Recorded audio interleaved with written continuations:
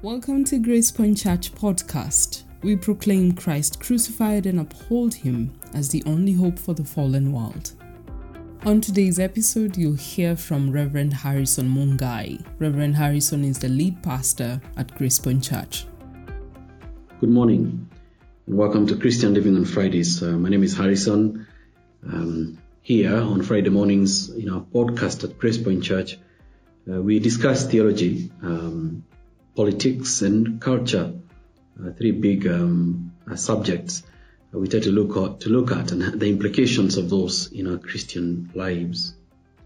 Throughout this month of August, we're particularly looking at some aspects of the Christian faith that have to do with missions, or that have to do with our proclamation of the gospel, but that also have either a theological, political, or even cultural angle to them. Last week, we were thinking about testimony and thinking about how we need to be sharing our faith with others. But today we're going to be thinking about that very word that I just used right there, the word faith or believe. We often sometimes would say that, I believe, or I have faith, or this is my faith. But what does that really mean? What does that? What are the implications of that? That's what we're going to be thinking about today. First things first, what is faith? Faith, and in the simplest sense, is to believe, really is to take something to be true. It is to hold that statement A, as has been communicated, is true, or to take, if you want to then understand it even clearer in biblical terms, is to take God's word to be true, or to take God at his word. So if somebody has faith, it means, at least in one of the most clearest senses of the usage of the word faith in the Bible, it means that they hold something that they have been told to be true, that is to have faith. And obviously faith is only important because you cannot see. If you can clearly see that is gone hills across, then you don't need faith to take that to be true, because you can see it's right there in front of you, and you've been told many times, and everybody agrees that is gone hills. So that's not faith. Faith is actually believing that which you cannot see or even prove, but then you hold it to be true. In other words, we could say it is to trust the message that we have been given to be reliable, and actually to be taken for true, and to be taken as true. That is to have faith. It is to believe the things that we have heard and to take them to be true. And it's a big theme throughout Scripture, because we relate with God on the basis of faith. We get to know God by faith. We get to grow in the Lord by faith. We get to hear and to trust the word of God by faith. And we also trust in the Lord's coming by faith. So really, it's the big theme really throughout Scripture, to have faith, to believe that which God has actually said, and to actually hold that to be true. The earliest example that we can go to really is in Genesis chapter 12, where we see Abraham, then called Abram, hears God's word, and he's told to leave his own country and to go to the land that he would be shown. And then the promises are announced, and then sure enough, Abraham leaves his native land and goes to the land of the promise. And we are told that's where he left without any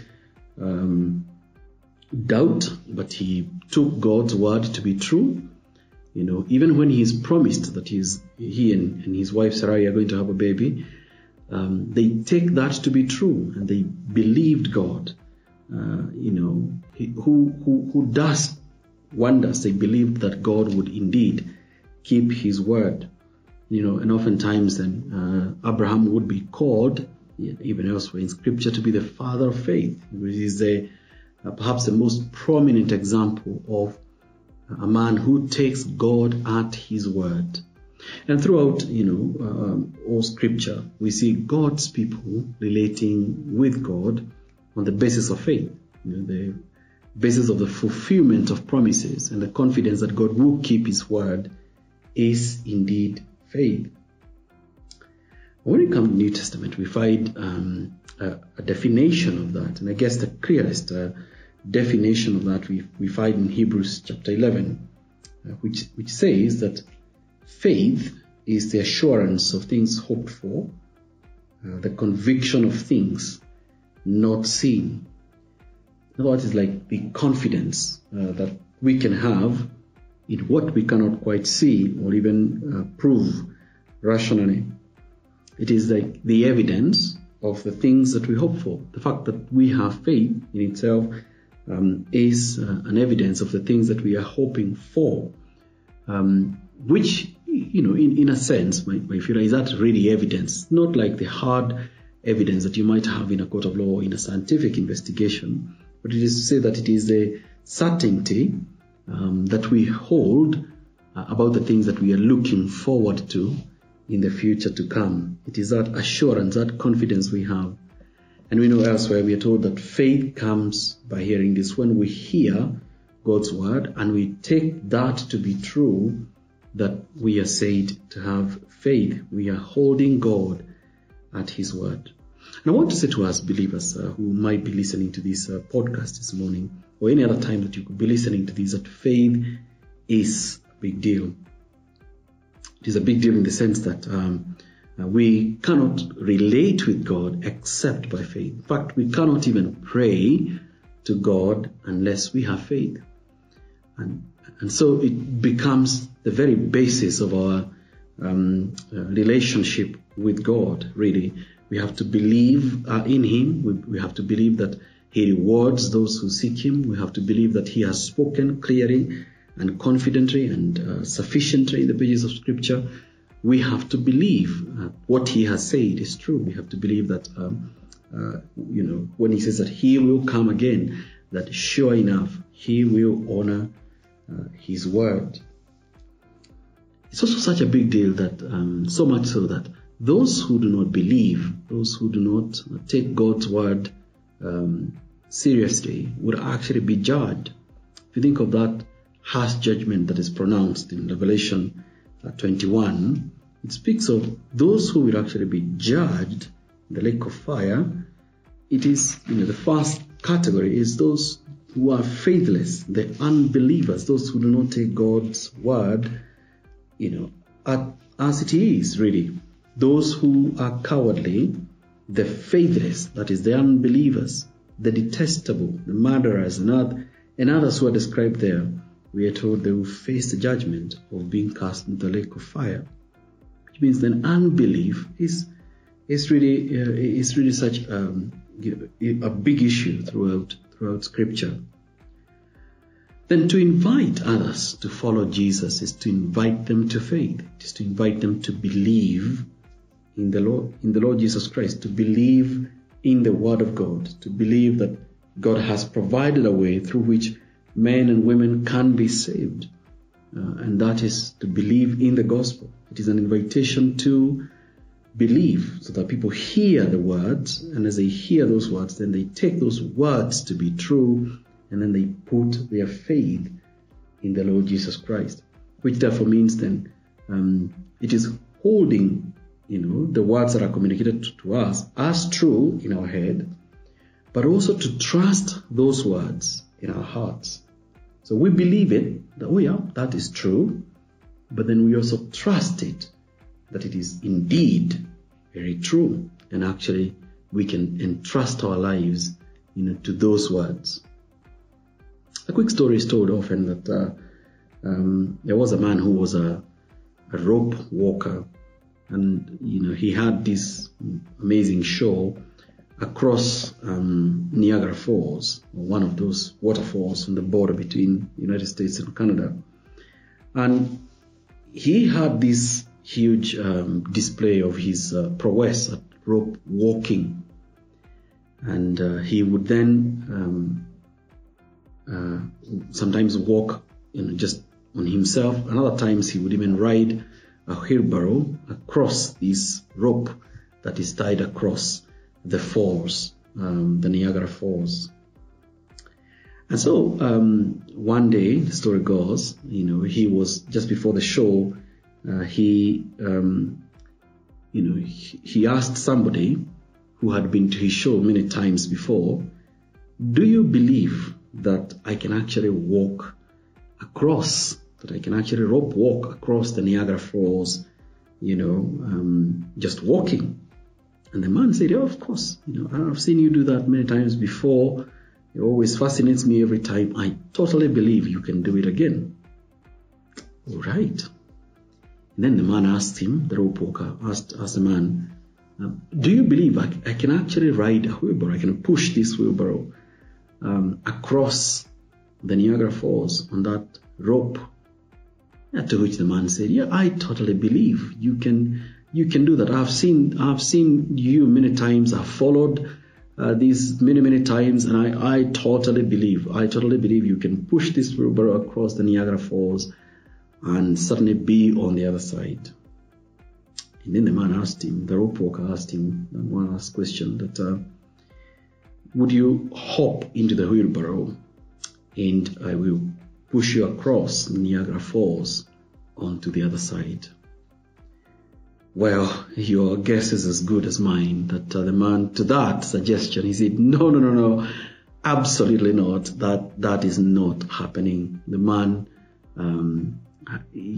wouldn't agree to hop onto the wheelbarrow and be pushed by this rope walker across the Niagara Falls. What's that? The lesson in that story? Usually, it is that actually believing is acceptance of facts. Yeah, you can walk across, but trusting is actually goes a step further and releases our lives into the hands of another. We absolutely take it to be true, and we trust those words that actually our lives could depend on them. So then when we are told in Romans chapter 10 about coming to the Lord Jesus Christ and faith, believing in God's word really, and confessing it with our mouth and believing it in our hearts, it's a double call there to accept it in our minds, and indeed to confess it with our lips, but actually also to believe it in our hearts and to trust it to be true.